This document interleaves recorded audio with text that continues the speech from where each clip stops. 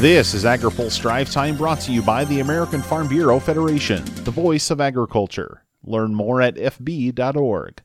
Good Thursday afternoon. I'm Spencer Chase. The Department of Agriculture has a new rural renewable energy program on the mind. In a release, USDA asked for public input on a pilot program to provide financial help to rural communities to develop renewable energy.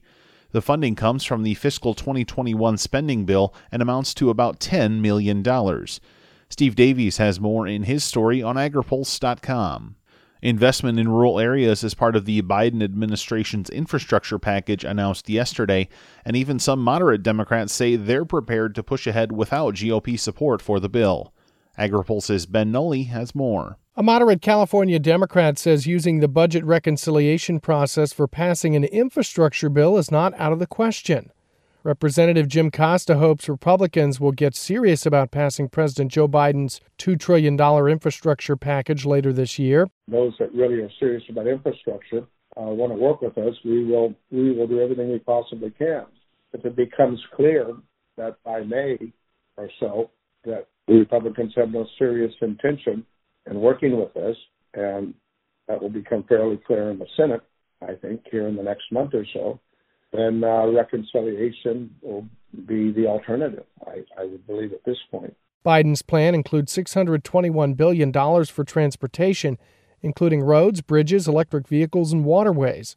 It also has $100 billion to ensure that everyone in the country has access to broadband. Biden is proposing to increase the corporate income tax from 21% to 28% to pay for the plan and to take other steps to prevent companies from avoiding U.S. taxation. No GOP support for the bill would be needed in the Senate through reconciliation as long as all 50 Democrats vote for it. For AgriPulse, I'm Ben Nuelle. Also in the news today, a federal judge has thrown out part of a USDA rule that would have boosted line speeds at pork processing plants. The judge also gave USDA 3 months to decide how to respond to the decision, and a USDA spokesperson said the department is reviewing it closely. The United Food and Commercial Workers Union brought the case and welcomed the ruling, saying an agency can't put its hand over its ears and refuse to consider facts that cut against policy preferences. But the North American Meat Institute said it is disappointed in the ruling and said the organization has offered compelling evidence about the safety of workers under the new swine inspection system.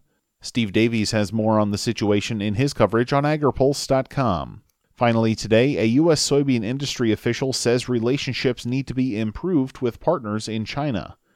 Polly Ruland is the CEO of the United Soybean Board. She says there's already a good foundation to build upon. All soybean genetics originated in China, so all of our farmers in the U.S. have China to thank for our high-quality products. Today, China represents 60% of world trade on soybeans and about 65% of U.S. soybean exports. In short, China is an extremely important market for U.S. soybean farmers. She says there looks to be plenty of room for growth moving forward. We see global demand for protein continuing to rise significantly, despite past and current system shocks related to animal disease. Through pork and soybean trade with the U.S., U.S. agriculture and U.S. soybean farmers are important to China's economic recovery post-African swine flu and both of our long-term growth and development. She says the U.S. and other countries could easily have a mutually beneficial relationship.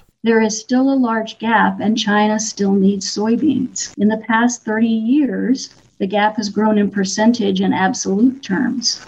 The U.S. now produces over 50 bushels an acre, and that is the beauty and the necessity of international trade, the abilities for countries with more to share, serve, and export to markets that need our food. Now, here's a word from our sponsor. Today's Drive Time is brought to you by the American Farm Bureau Federation. The current but temporary estate tax exemption of $11 million per person has been helpful to agriculture, but estate taxes still hang heavy over many family farm businesses. Protect the next generation of family farmers by supporting the Death Tax Repeal Act of 2021. Learn more at fb.org. That's all for today's Drive Time. For more agriculture, trade, environment, and regulatory news, visit agripulse.com. Reporting in Washington, I'm Spencer Chase.